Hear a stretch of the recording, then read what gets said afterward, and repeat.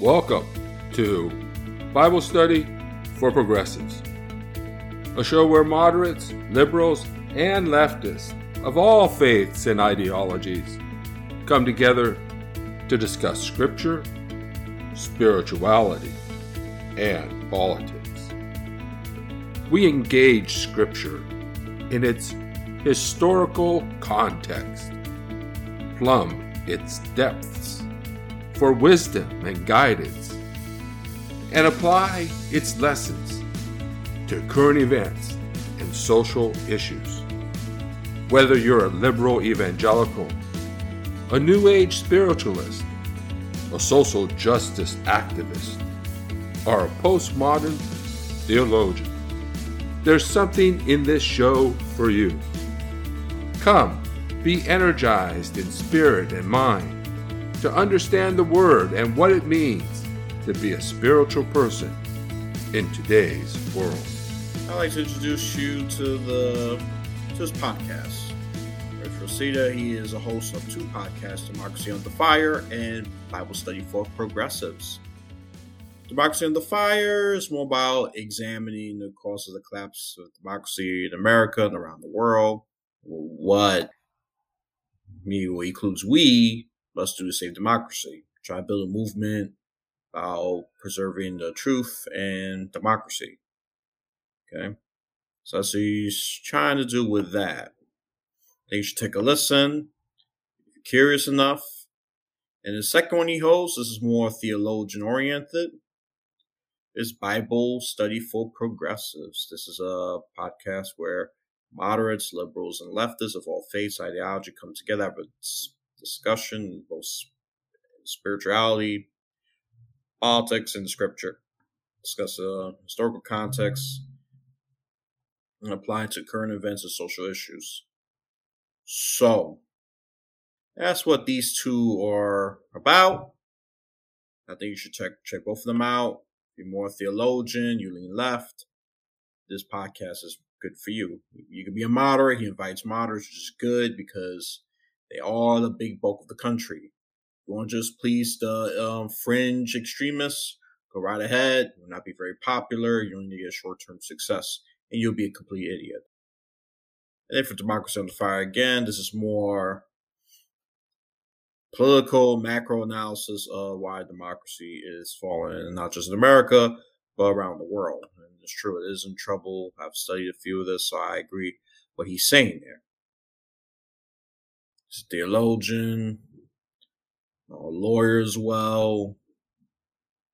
So, and he has some interesting stuff. I really think you should take a listen because he's more than just a theologian and a lawyer.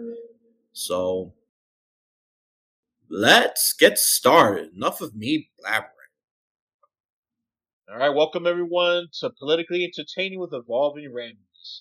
I have a guest here who's going to share us our wisdom and Christian issues. We have Mr. Richard Procida, and he is a host of not one, but two podcasts. So, very busy man. I thank him for his time. He hosts Bible Study for Progressives, which is good because, they tend to label them as atheists or anti-God and all of that. And then there's Democracy Under Fire. I mean, there's a lot of examples of that under fire, but today's current climate is definitely under fire, and we need to water it out as soon as possible. So welcome, Richard. Thank you. Thank you for having me, Elias. Did I say your name right? Oh, no, it's yes. Elias. That's fine. Elias. Okay, thank you. Sorry, I should have asked that before, but... it's okay. So, I did. Okay.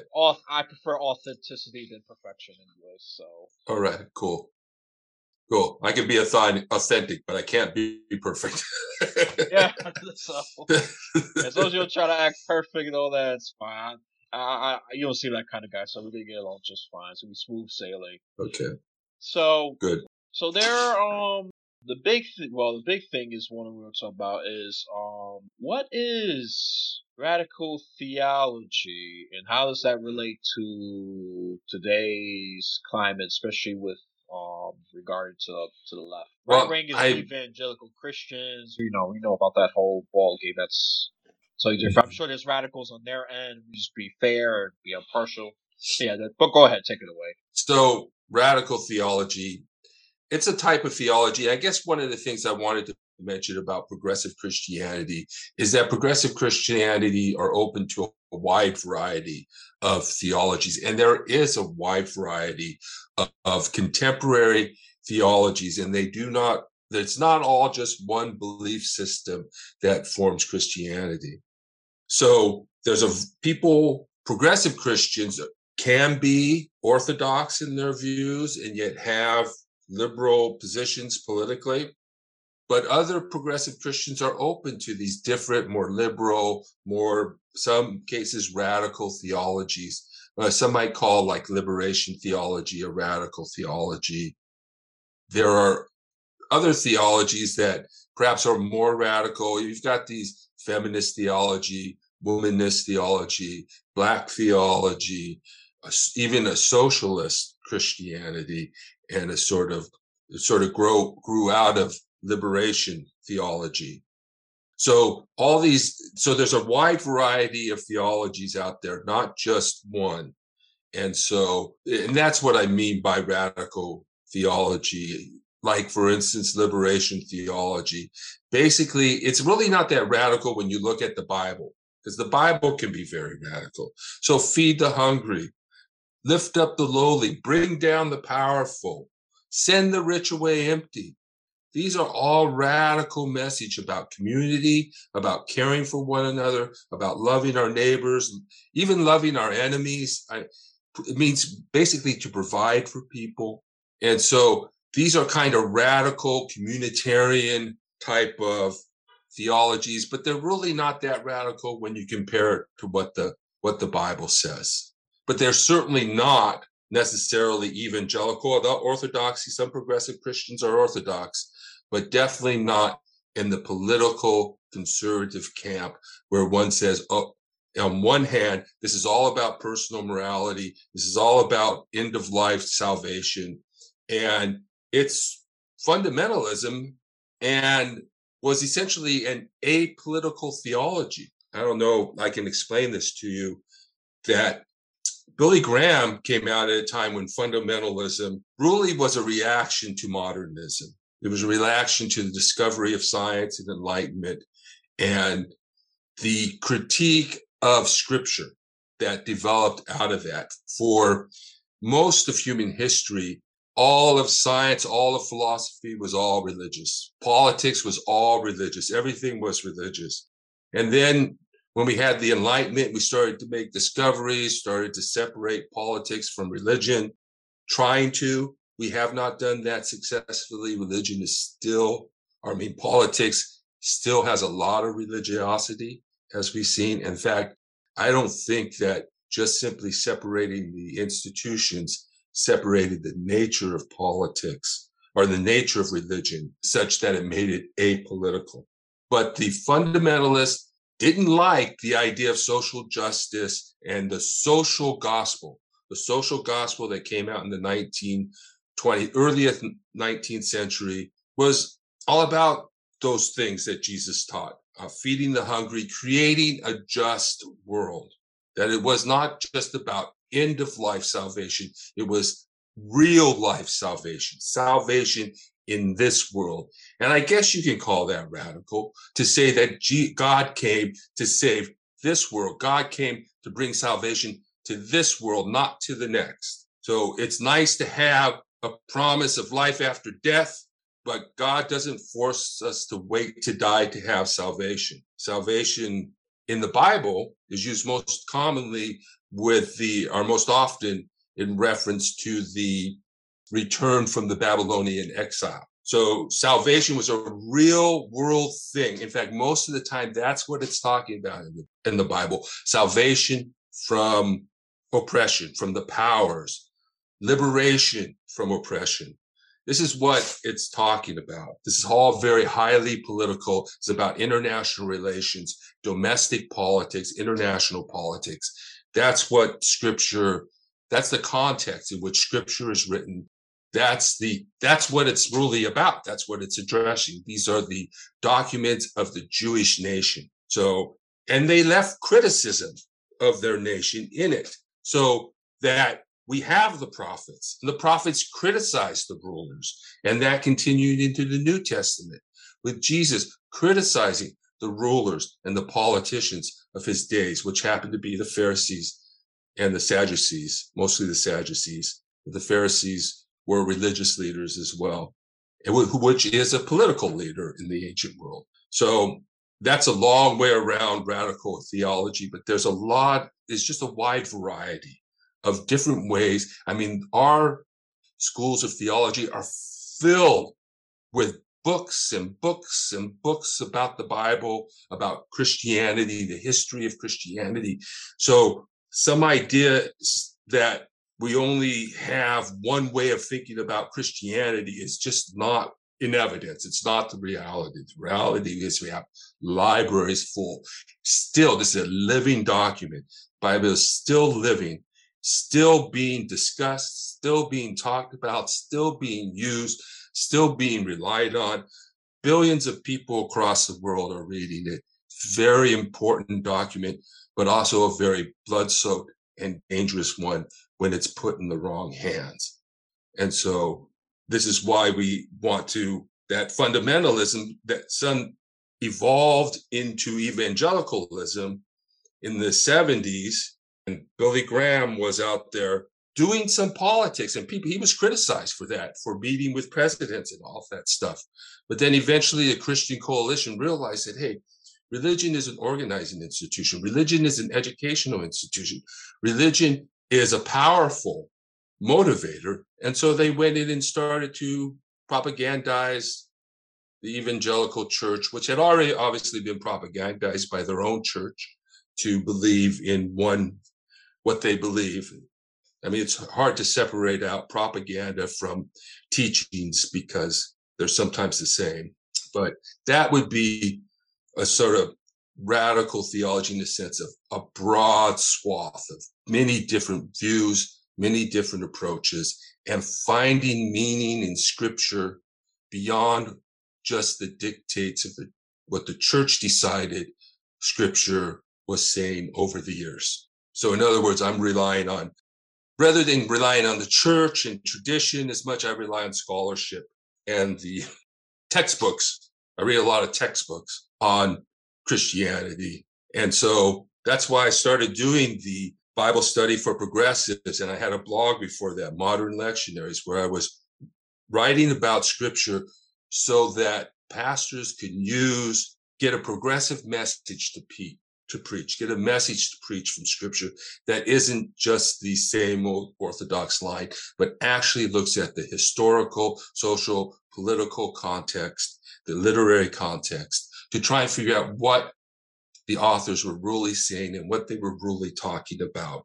And when you do that, you find that might be quite different from what the church has taught over the years. And the theology the church has come to is something that developed through history. And sometimes it's gotten far away from the Bible, in my opinion, and what the purpose of Scripture is, which is liberation, freedom from oppression, salvation for the people. So a lot of it, even Genesis, is about governance. Humanity was given the right to govern ourselves when God said, take dominion and rule. And all of Genesis is about being a governance, how to rule justly. And one point it emphasizes is do not kill. God does not like killing. And one thing people don't always realize is that God doesn't sanction or approve the killing of animals for food until after the flood. So before that, according to Scripture, of course, this is not necessarily history. It's a mythological story that provides meaning and truth that we can use to learn and develop spirituality. A lot of the Bible is about the problem of human evil. And that problem of human evil is at the top with our governments. And so that's what we're dealing with in Scripture. Anyway, that's a long roundabout way to get to radical theology, because there's so many different types of theologies that it's hard to just pinpoint one. I mean, I pinpoint liberation theology, but there's a lot of people working to understand Scripture and how it sort of supports justice and what its real teachings are, as opposed to the teachings of the church, which sometimes good, sometimes not, sometimes kind of rigid, sometimes not open enough. There's a lot of problems with that.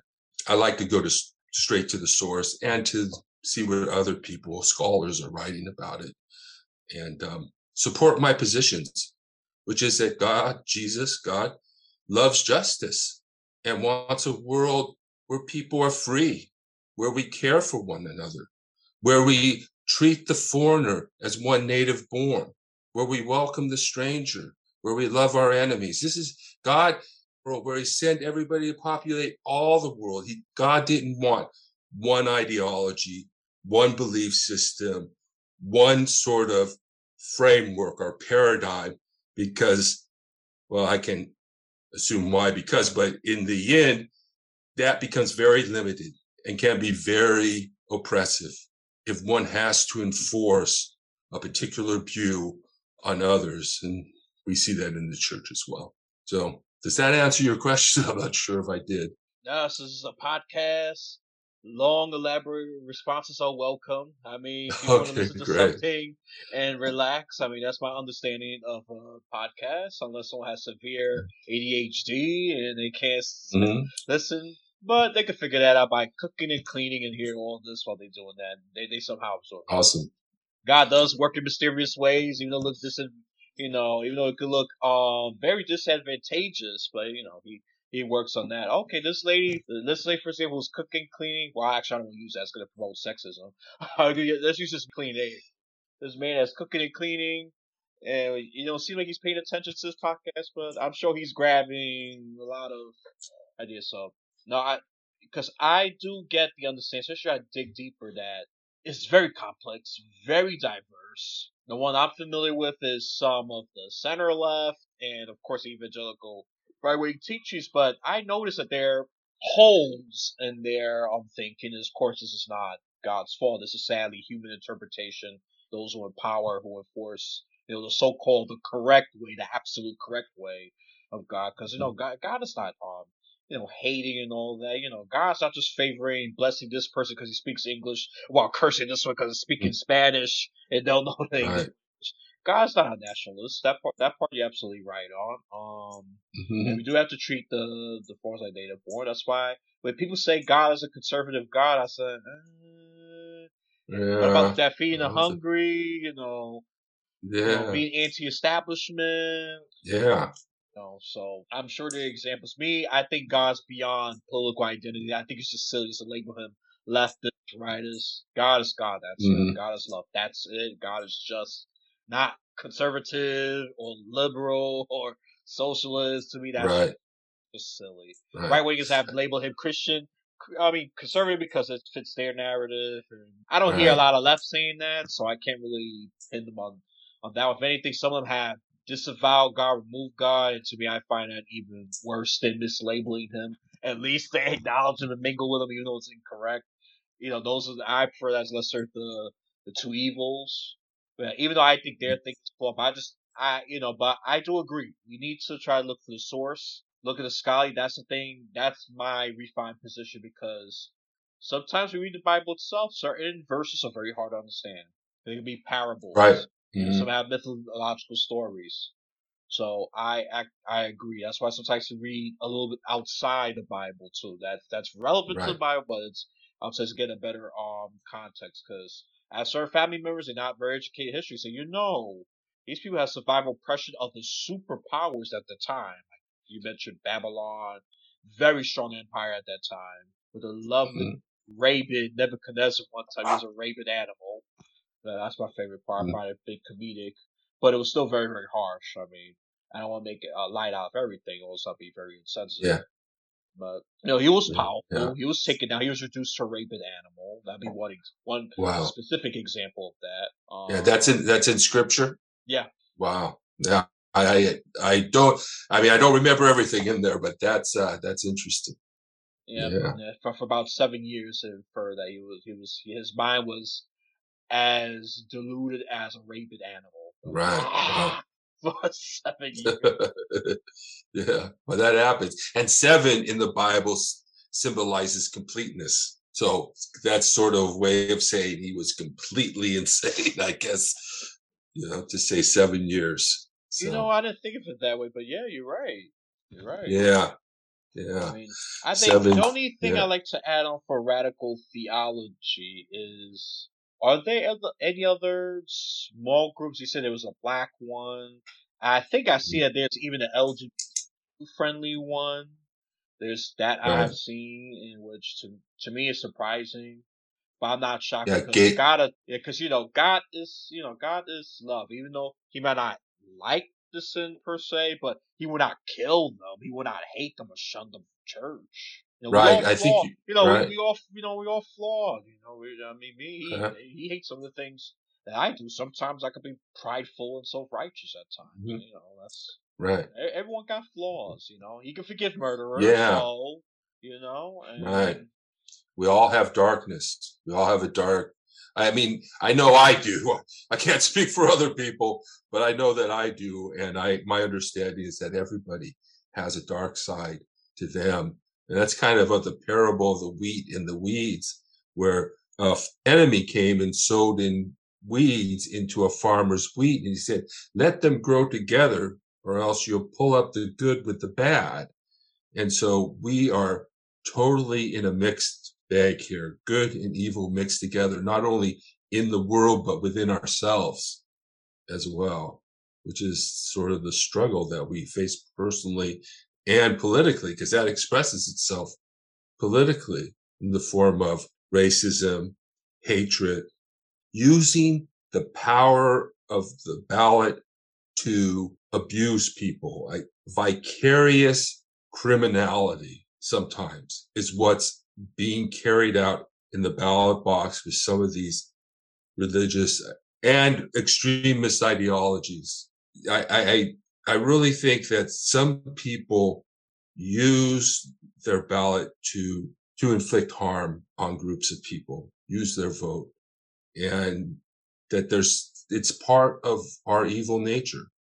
And I don't think I'm not big on original sin. I don't think that, but I do think that the world has been full of evil, full of um, terrible stuff. And so we have this problem and we're going to have to deal with it. And I think some way scripture is one of the best ways to deal with it, because we have a shared book and shared stories that we can use to talk about these issues. So, and, God is complex in a way, because I think like what happens to people when they die. Now, is it just as simple that they go to heaven? We don't really know, do we? I mean, there's a vast cosmos out there. Are we the only living beings? Only God created us? It's possible. But at the same time, there's a lot out there. But we haven't found any. So our lives might be very rare. Intelligent life in the universe seems to be, or maybe very, very rare. So in some sense, we are very valuable, very important, because we're so rare and so unique. But maybe there's a whole lot of alien civilizations out there that we just can't communicate with because of time and distance. And that may be the case too. And there is gay theology. There is gay theology and lesbian theology and all of that. And that's sort of what I mean when people, we're supposed to love our neighbors. It's supposed to be about love. And yet you go into church and we become very judgmental of other people. And this is sort of the problem with personal theology too, I see, that if something's personal, then we can understand why people would become upset and use the church to be against abortion and against homosexuality. We can see why that becomes okay or becomes part of it, because church is about personal morality. But in my opinion, scripture is not about personal morality. It's about the community. It's about collective morality, social justice, and how we are to live in a community. And so if we look at it that way, then we can see how diversity comes into play. How are we to live in a diverse community? Because even Paul had a diverse community. He had rich, he had poor, He had slave, he had free, he had men and women, people from different parts of the world, different countries. And one of the main attractions of Christianity at that time was that you didn't have to be part of a land or a country to be a citizen of the kingdom of God. And certain people were not allowed to be citizens, slaves, women, but at this community, you can be a citizen. Women, slaves, people from all parts of the world could be citizens. And that was a big attraction in the ancient world. And one of the reasons Christianity grew out of the many. Yeah, so it's hard to say what God is because the cosmos is so vast. If there is a God, what that God would be is hard to contemplate. But there's one thing that we can get from the Bible. The problem is the Bible is an ancient, sacred, blood-soaked, and dangerous book. How people use it often says more about them than it does about the Bible. There are a lot of passages in the Bible that are very offensive and advocating the killing of children for disobedience or a woman who didn't scream loud enough when she was being raped should be put to death along with the rapist, forcing. I mean, a lot of old things that no longer apply to us anymore. And we all recognize that, right? We all recognize that some of these old rules and old laws don't apply to our world today. So the question becomes, how do you distinguish between those things that aren't meant for today that we can't, and those things that are? And that is what says a lot about the individual, because if you see that if you think that you can reject people somehow or force women to cover their heads or whatever, control them and not allow them to control their own body, or in a sense, to force them to bear children, we can just see how that doesn't really work within the context of a community where we have different people with different problems coming from different perspectives. And we're learning how to love one another and come together and get along. And that's sort of what we need to do as a nation too.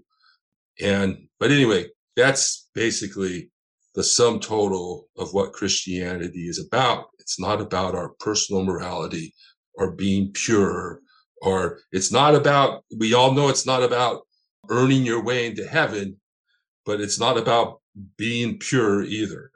It's about doing justice, living as a member of the kingdom of God. And that's where progressive Christianity comes in, or just Christianity in general, to teach us how we are to live but it can be dangerous too, because there's stuff in there that people have used throughout history to justify slavery, the death penalty, war, and it's gone on from the beginning of history. So it's a dangerous book. And that's why we need to discern its lessons and study not just the scripture itself, but its history, the history of theology, the cultural, political, social context, to understand that what was going on there was a struggle for justice, just like there's a struggle for justice today. And that, in my mind, is what spirituality is about. The struggle for human freedom basically sums up human spirituality in many ways. Although I have had experiences of the paranormal and all of that. So there is a non-material world, but we're here with a mission and with a purpose, not necessarily to wait to die, but to live as God would want us to live, or to live together in harmony. So that's the ultimate goal, I guess, here. And so that's why I'm trying to do a lot on democracy, and I get into politics. So I've been really working with Democracy Under Fire, trying to create a movement capable of saving democracy, that's not divisive, that isn't going to divide us along the lines of race, religion, and ideology, which is what propaganda does. And if we could keep from being divided on those lines, then we can come together as a country again, I believe. This has been Bible Study for Progressives. If you enjoyed the program, please subscribe to our podcast, or put us in your favorites and write a 5-star review.